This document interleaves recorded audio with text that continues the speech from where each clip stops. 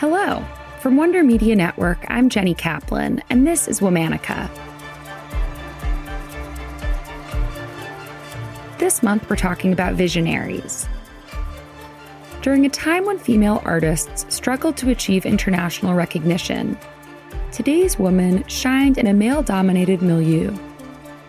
Her style of abstract expressionism set her apart and earned her countless accolades. Please welcome Joan Mitchell.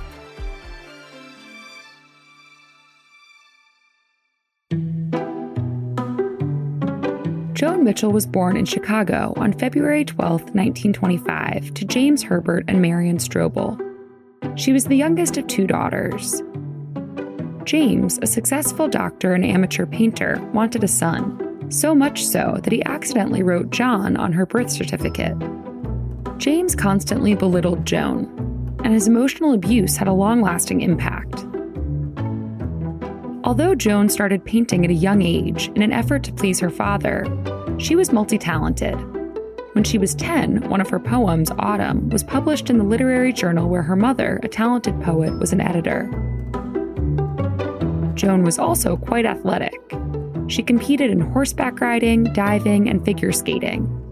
She placed fourth in the junior women's division of the U.S. Figure Skating Championships at the age of 17. In 1943, Joan began studying English at Smith College in Massachusetts. Later that year, her alma mater hosted her first solo art exhibition. Joan transferred to the Art Institute of Chicago, where she received her BFA in 1947. After graduation, Joan went to France on the James Nelson Raymond Traveling Fellowship. When she returned to the U.S. in 1949, she married her high school sweetheart and publisher, Barney Rossett, and the two settled in New York. The marriage lasted 3 years before ending as a result of Joan's affair with fellow artist Michael Goldberg. Beginning in the 1950s, Joan became active in the New York School of Painters and Poets. Her 1951 exhibition in the famous 9th Street show solidified her role as one of the leading young painters in the abstract expressionist movement. After her solo show at the New Gallery a year later, Joan's career took off.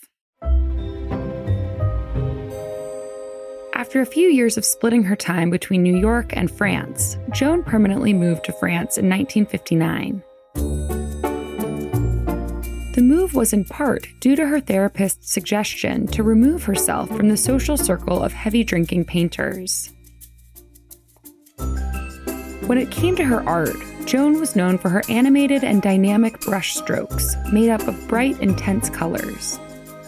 Her paintings have a frantic energy and include unplanned movements like paint drips and rogue strokes. Joan was intentional about leaving paint chunky, and her gestural strokes tended to cluster and create a vibrant mass in the center of the canvas.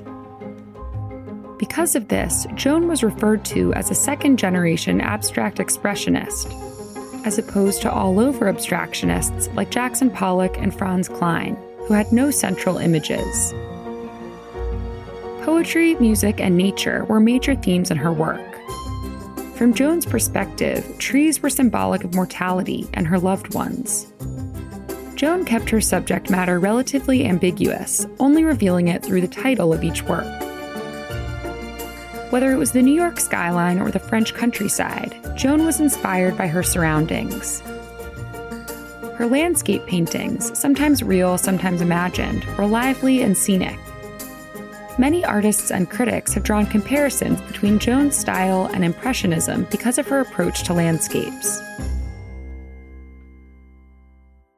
Despite being a dominant force in her field, Joan was not immune to the diminutive nature of being labeled a woman artist. She hated that she was considered in a separate category from her male colleagues.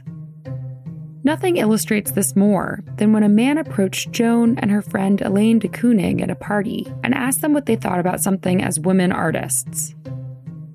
Joan turned to Elaine and said, "Let's get the hell out of here." The number of famous galleries that Joan appeared in was a true testament to her talent. Before her 40th birthday, Joan was featured in the Venice Biennale in Italy, and Documenta in Kassel, Germany, and multiple solo shows at New York's Stable Gallery. In the late 1960s, Joan moved to a small town northwest of Paris. She began working on her renowned Sunflower series. In this series, Vincent van Gogh's influence is evident. Joan used thick and chunky layers of bright yellows and blues. But as Joan got older and experienced more loss, some of her canvases also featured hues of brown. In 1988, Joan was the first artist to receive the Distinguished Artist Award for Lifetime Achievement from the College Art Association of America. She also received an honorary doctorate from the School of Art Institute of Chicago, and she was appointed Commander of Arts and Letters by the French Ministry of Culture. Joan Mitchell died in Paris on October 30th, 1992.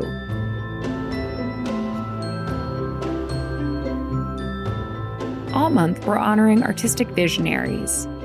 Special thanks to Liz Kaplan, my favorite sister and co-creator.